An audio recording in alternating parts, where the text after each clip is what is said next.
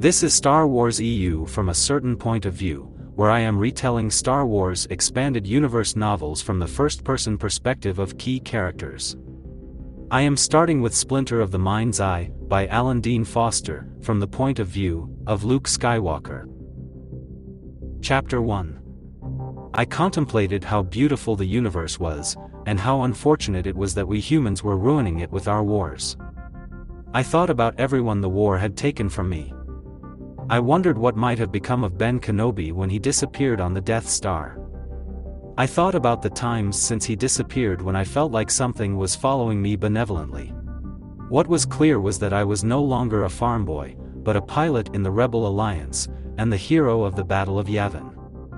I had no title, but I had no need for one.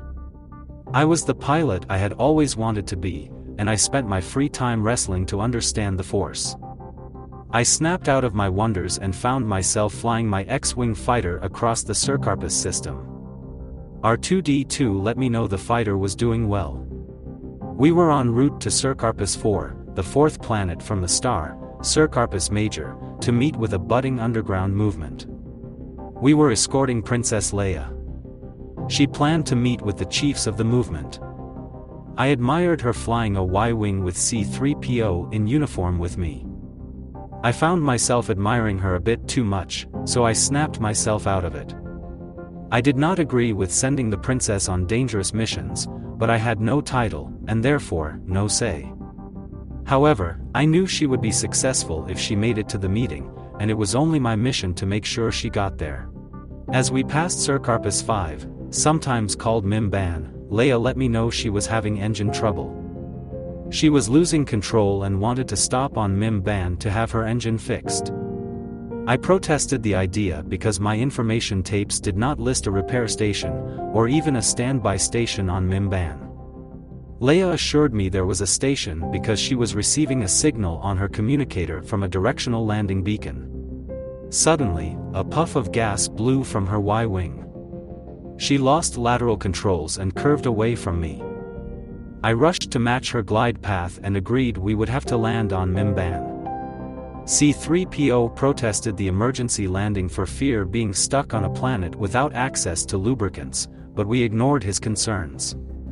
Leia lost her starboard dorsal engine completely and had to cut port dorsal power to balance her guidance systems. I had to cut power to slow with her. I followed her Y-Wing as it jerked downward, and I felt an unusual stirring in the Force, but I had to focus on Leia.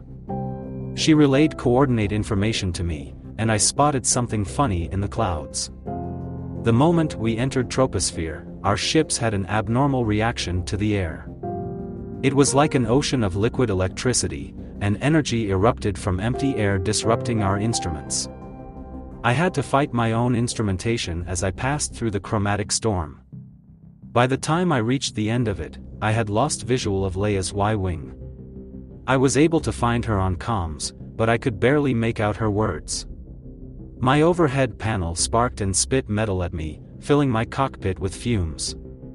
I activated the X-Wing's tracker, and it gave me an idea of Leia's course, so I followed it as closely as I could. The surface of Mimban rushed up at me, and I saw green swaths interwoven with brown and blue streams. It had to be a swamp, which made it a great place for a crash landing. I wondered about the energy distortions. They made no sense. I killed my engines and allowed my fighter to glide down through the last clouds into natural lightning. On the other side of the clouds, the air was thick with rain. I barely had time to pull back my controls before cutting through the tallest trees. I fired my braking rockets, and it must have been a nasty landing, because I lost consciousness. I woke to find my foreports shattered and the cockpit filling with water. The metal overhead was peeled back, and I felt lucky to still have my head. I slipped free of my harness and tried to ignore the pain in my body. R2 ejected from his port and pulled me up and out of the cockpit. From the roof of the X-Wing, I surveyed the surface of Mimban. Part swamp, part jungle, part bog. The X-Wing was not sinking, so I noted that I could probably walk on the surface. I packed up some rations, my father's lightsaber, and a thermal suit, because it was cold outside. Based on the course I had plotted of Leia's descent, I felt she would have crashed ahead of me, so I grabbed a walking stick and continued forward on foot to look for the Y-wing. R2 followed me. Along the way, I saw a long pale snake slither away. Later, I noticed a stirring in some bushes. Something was moving toward me. A large furry ball with short legs and a tail emerged. When it saw me, it fled. I was comforted that the wildlife on Mimban had proven to be more afraid of me than I was of it.